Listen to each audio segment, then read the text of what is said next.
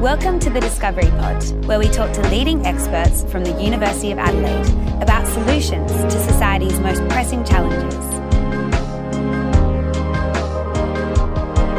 Single-use plastics will be banned Australia-wide from the year 2025. But will we be prepared for these changes? To discuss this topic, I'm joined by Professor Rachel Burton, a plant molecular biologist with a strong interest in emerging crops, and Professor Zhan Zhou, expert in sustainable construction. So to begin this discussion, Rachel, can we explain the new changes in relation to single-use plastics? So one of the changes has already happened. So from the 1st of March in South Australia, 3 types of single-use plastics were banned. So this is plastic drinking straws, plastic one-use cutlery, so knives and forks, and then those little stirrer things that you get for your coffee. So those are the 3 that have been phased out now. We've done this in South Australia. I think Queensland will follow suit in about September. And then next year, polystyrene items will be essentially phased out. So these are plates, cups, bowls, those clamshell containers that you get for your takeaway food, etc. So they're next in the firing line next year. And then, as you said, 2025, we hope that the whole of Australia will be single-use plastic free. So how do they practically make that happen? Is there a fine if you buy single-use plastics, or are they just stopped? Have they just kind of been banned to even be produced in the first place? So I think they're mainly aiming at suppliers and retailers now, so that those items won't be available. You just can't buy them.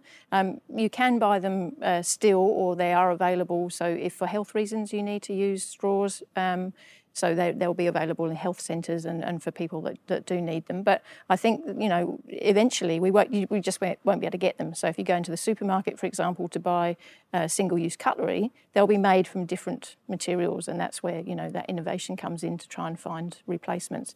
I think it's going to be interesting when we go to the grocery store with the supermarket, because, you've got to put your apples in something. So those single-use plastic bags that we're so fond of will go as well. So South Australians are very good at using reusable shopping bags, but what about those single-use plastic bags? We'll have to find alternatives for those. Right, so that's a big change and quite a tight goal time frame. 2025 will come very quickly, I'm sure. Do you think we're ready for those changes? Do we have sustainable alternatives? I think we're ready. There has been an amazing explosion of alternatives, and lots of people are working very hard on this, and some of the stuff that's coming out is really smart. And I think, if it keeps going the way it's going, it's going to be really, really good, and I think we should be able to do it. We've got plenty of resources and plenty of smart people around to be able to do it. Yeah, and South Australia seems like the perfect place to begin. It does. We've got lots of ideas, and we're all pretty compliant when it comes to the environment. So can you describe some of those new developments that are happening? What are the projects, and what kind of materials are they using? So I can give you an example of 3 projects and sort of at different scale. One's really local, so one's a very small startup company called Mr. Rye in South Australia, and they essentially have been looking at how to replace single-use plastic straws. And you could argue that you can replace plastic with paper, but there's still issues with paper, and we probably don't really want to be using trees to make straws. And so they've gone back to cereal crops. And cereal crops, so if you think about, how wheat or rye or barley grow, they have a stalk and then they have the head on the top with the grain, and we use the grain, we eat that. But you can use the stalk because it's hollow and it's like a straw. Right. Who knew, right? Nature's straw. Nature's straw. So what they've done is they've used rye because it's quite strong. They've checked to make sure it's gluten-free and that they can sterilise it, and they're available now, and cafes and places can buy boxes of these straws made by Mr. Rye. So they're thick enough.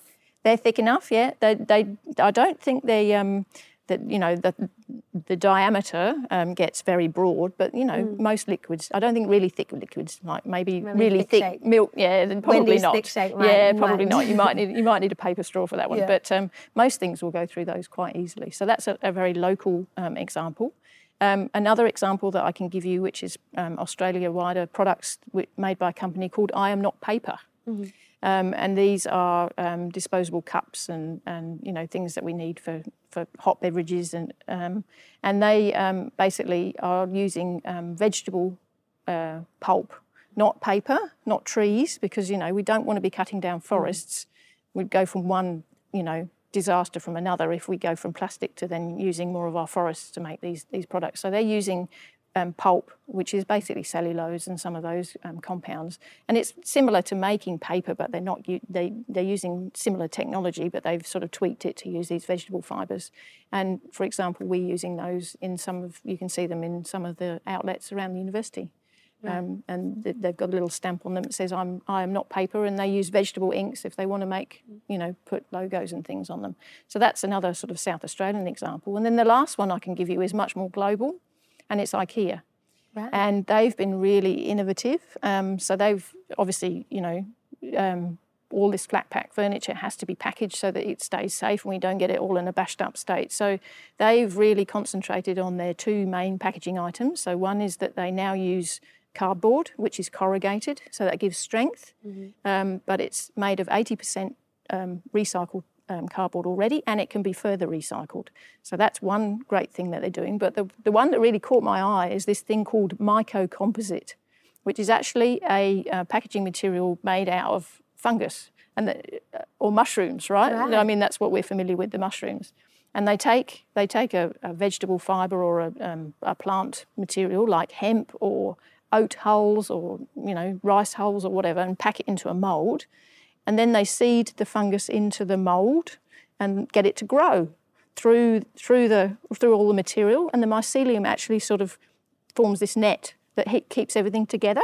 Really? Yeah, and then they heat treat it to make sure that the fungus, there's no spores left, and that's what they use, and it's completely biodegradable. It's incredible. Yeah, it's incredible. And because IKEA are a big name in something like furniture, they're leading the way, and they're saying, well, this is possible, and they're swapping all their stores over. I think there's over 400 around the world. So there's a really global solution that's happening now. That's awesome to hear. A lot of these processes, it sound like, take plant material, a material that we're quite familiar with, and then take it through a process to turn it into a packaging solution. Is that process economical and ecological in itself? I can imagine it requires a bit of energy and processing. Is it sustainable, the very process of that? I think we have to be careful. It's sustainable. We shouldn't jump, out of the frying pan into the fire and just say, well, just because we're using something that comes from plants, it's better. You have to look at all of the levels of energy expenditure, environmental cost, where the materials are coming from, how they're disposed of, all those things. And you've got to sort of really hook into that circular economy and make sure that you're actually doing something that's not making the problem worse. And you do have to spend energy to pull these things apart. But can it be green energy, for example? Yeah. Can we use recycled materials as well as new materials? And really, what is the environmental cost of this? And some of it's not really tangible. So even though it might not look like it's sustainable from an economic point of view, if that's what customers are looking for and that's what customers are going to buy, and it gives that X factor for a company, well, maybe it's worth investing in making those options available. So I think there's a lot of things to think about. It's quite complicated, but hopefully as we get more used to it and as we get better at the processes, they'll get cheaper and easier, and we'll start thinking about how we can use the materials around us better. Yeah, it's exciting. It's a real space for creativity. It is, yeah. So as a plant molecular biologist, where do you fit within that process? What's your role? So I'm very interested in being able to use the materials that grow on this planet. So we have a massive biomass. Every year we get some huge amount of what's called cellulosic biomass that grows. So 180 billion tonnes or something ridiculous. And, we're not using a lot of that. So can we use that better? Can we recycle things, in sustainable ways? And can we use crops that are sort of, for multifunction? So we don't just use one part of a plant, we use all the parts of the plant. And a good way to give an example is I'm very interested in hemp. So that's a new crop that's coming, and it's got really good fibres, which we can use in all sorts of materials. And I'm sure that you might know about, the construction industry are using them. We'll and definitely get onto that. So, but we can use the seeds for food. They're highly nutritious. We can use it's a medicinal plant as well, so there's options there. We can use it for fibre, we can use it to make into plastics, we can use it in this material that's being made by IKEA. We can use the whole plant. So, and that makes the inputs that you need to grow the plant cheaper, and they get, more economical. So what can we do with materials that we're used to? How can we reframe them and repurpose them and use them? Yeah. So that's where I get really excited about what we can do with these materials. Don't throw it away. How can we use it? Yeah, well, hemp sounds so versatile, as are a lot of other and what you've called emerging crops. Can you explain some other crops that you're particularly interested in and why? So another crop that I'm really excited about is agave.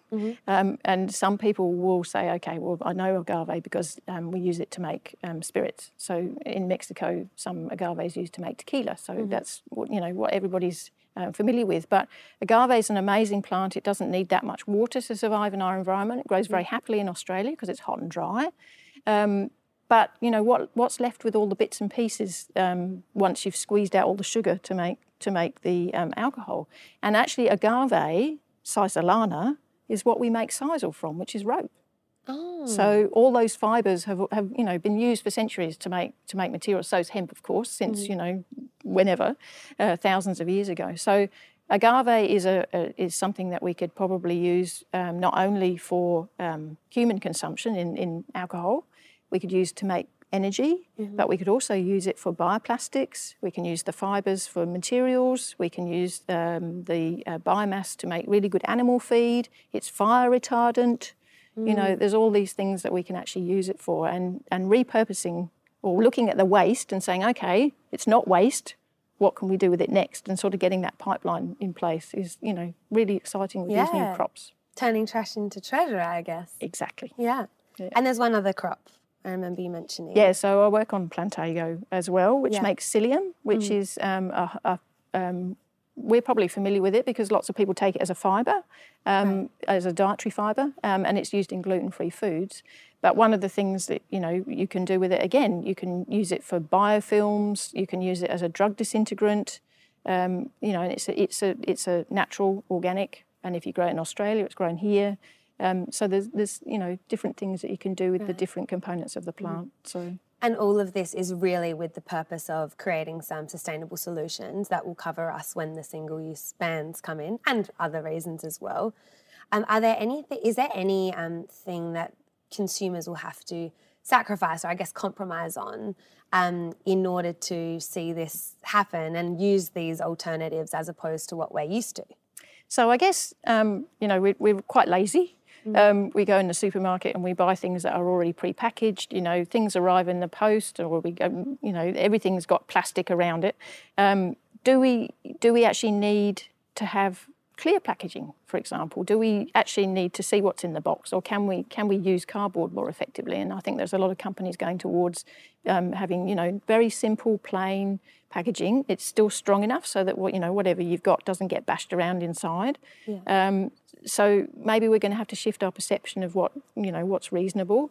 We're going to have to get a little bit less lazy and take maybe bags to the supermarket to reuse. So again, the single-use plastics that are going to disappear are going to be those thin plastic bags. And I think we're just going to have to get more mindful of what packaging is made of, where it goes, how we can be better. And I think that it's been used for many years now, but reduce, reuse, recycle is as valid now as it ever has been. And I think, if we develop that sort of awareness of what we're doing, then I don't think we're going to have to compromise. Anything that is packaging for food is going to have meet safety regulations, so, we won't be at risk.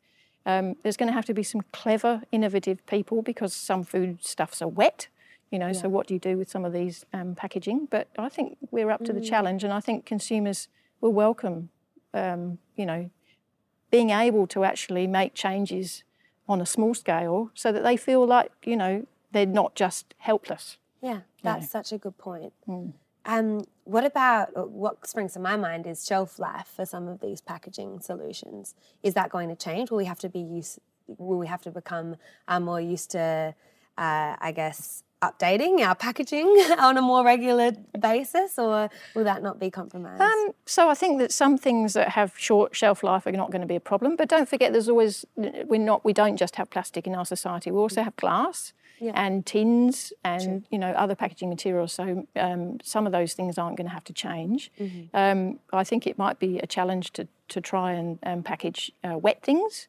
So, for example, I know that some of these single-use cutleries that are made of different materials will start to disintegrate after 30 minutes. So you have to eat your meal before your fork starts melting into your dinner. True. But I think there's going to be enough variety that we will be able to cope with things like shelf life. Right, that's so exciting. That's a huge improvement in our community coming up in the next few years. I hope so. I look forward to it. It's going to be exciting to see what we come up with. Yeah, well, thank you for your involvement in that. That's really exciting. That's right. And Jan, you are from the School of Architecture and Built Environment at the Uni of Adelaide. Can you describe to us some of the ways in which the construction industry is becoming more sustainable? Sure.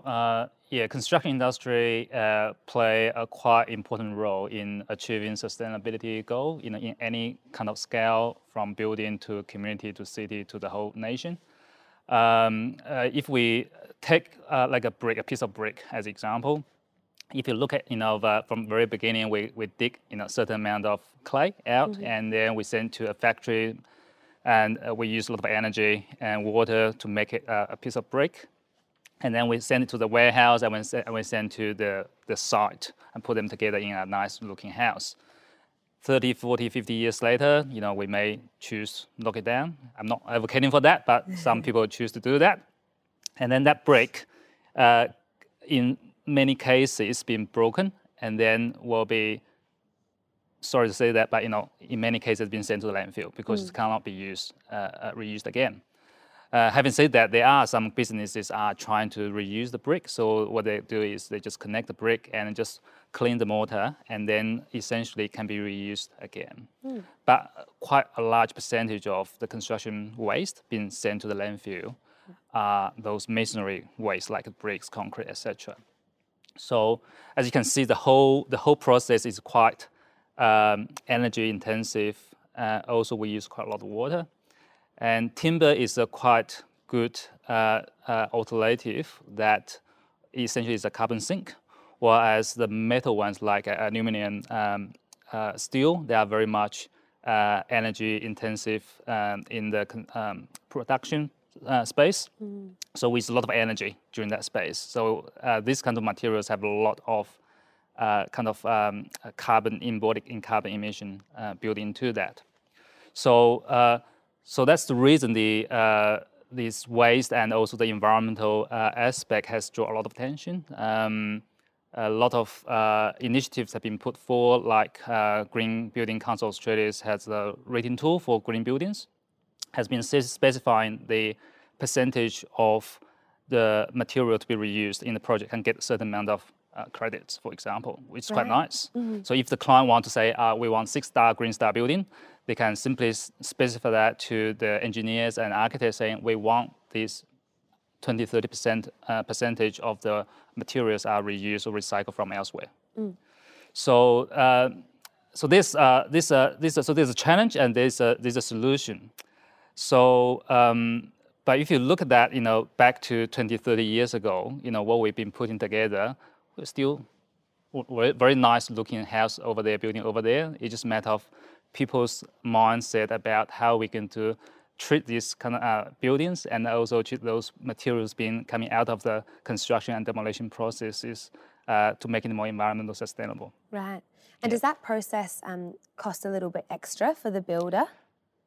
Having those 6 stars or 5-star? There are general percentage. There's a lot of different studies. So the figure range from probably 10% to 30% of the capital cost, which means the cost putting together. But that's why I think Rachel was also talking about the costing, that it's not necessarily about the cost we put this in together, but also long-term perspective, you know, that 30, 40 years later, if we talk about, you know, environmental tax to be introduced, that could be changed the entire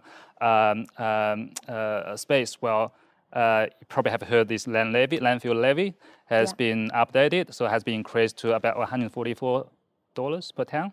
Right, so can you describe that landfill levy a little bit more? Sure, so if we build a house, for example, and normally we have like a skip bin, and so the builder can put everything generated, waste generated from the process to input into the bin. Right. And at the end of the day, somebody will come to pick up the bin, and we'll look at what's inside the bin.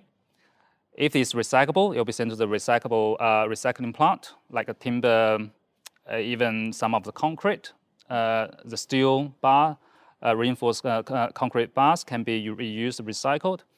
But for still quite a lot actually being sent to the landfill. So what they do is they send to the, what they call the weight bridge of the recycling business. So they can check if it's clean or unclean.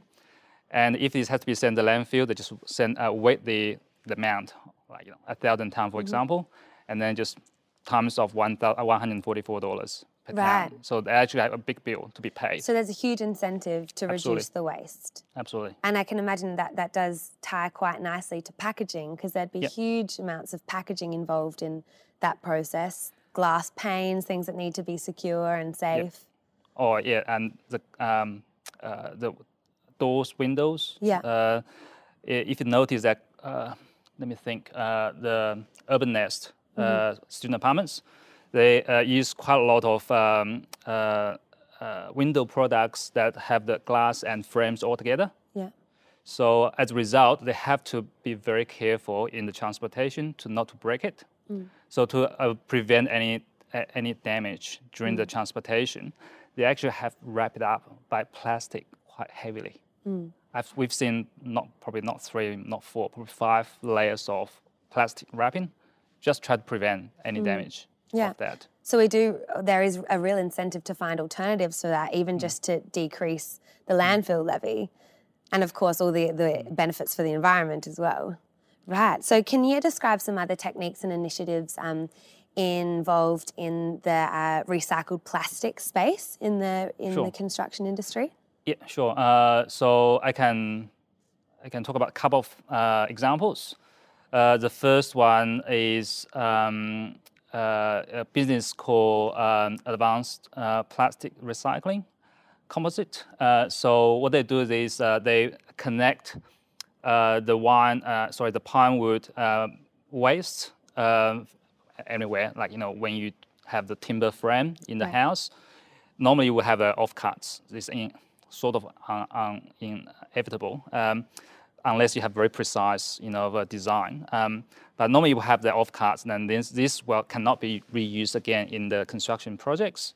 So what they do is source them and make it like a flower, like wood flour. Yeah. And then they source the plastic waste from like what we always drink milk. So it's like 2 little milk bottles. Yeah. But what they receive is not the bottle itself, because there's a supply chain. I think Rachel also talked a bit about it. So there's a certain businesses in the supply chain. They take this milk bottle and then manufacture into a pellets. So basically, this business take these pellets and then melt it together with the wood flour, and then use the high pressure and high temperature to make it into the building components. Right. So what we have seen is like bonnets, the garden decking, wheel stopper, all these kind of components can be used by those kind of materials. Right, and so they would feel like a hybrid between plastic and wood. And wood. Yeah, right. And so what kind of, you've mentioned like benches or components to a building, and how many, can you give us a quantifiable idea of how many, say, milk bottles would be needed for a bench? Yeah, for what they call eco bench, which means they use this kind of materials to make the bench. So roughly for each bench, they use about 1,000, probably not quite, but 180 bottles, like 2 liter milk bottles, so which is quite huge. If you take into account the volume, it's about 2.7 cubic meters of the plastic in terms of volume. So that's a huge. And that's great because there'd be thousands of those bottles lying around. Yeah. That's incredible. That's so clever. Yeah. What about, I know you've talked to me briefly about asphalt. Yes, yeah. Yeah, so the second example is another local business called Donut, or it's not just local, they have the businesses elsewhere, even globally. So what they do is they produce the asphalt. So they have the asphalt mix in place. So what they do is to actually introduce the printer cartridge and also the soft plastic bags into the asphalt mix. So by doing that, we can, rather than sending this to the landfill, we can actually use it in the asphalt. And B, we can replace those materials we normally will put into the asphalt mix. So we actually achieve double benefits of that.